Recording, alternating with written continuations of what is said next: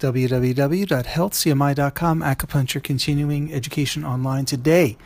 Acupuncture found effective for the treatment of insomnia.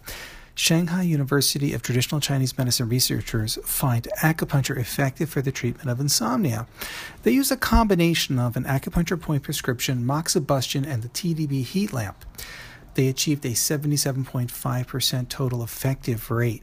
Very interesting stuff. The TDP heat lamp is a special type of lamp. There is a coated mineral plate over the heating element. TDP stands for Teding Diansubo Pu, which refers to the electromagnetic spectrum emitted by the lamp.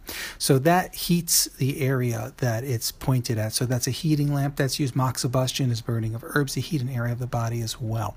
So moxa was applied to acupuncture point CV6 located in the lower abdomen along with CV4 and DU20 on the head.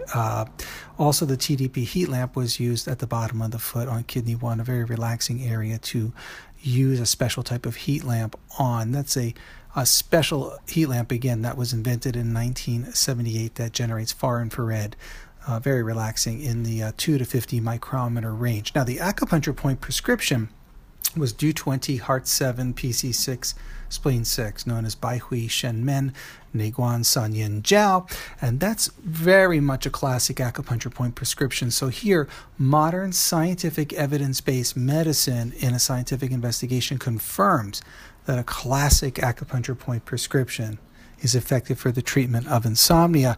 So take a look. Go to healthcmi.com. Click on news when you visit healthcmi.com. What will happen is that news department will have many articles on the treatment of insomnia, but what you'll find is this article, acupuncture found effective for the treatment of insomnia. Check it out. Let us know what you think. Leave a review if you like what you see. For healthcmi.com, thank you for listening.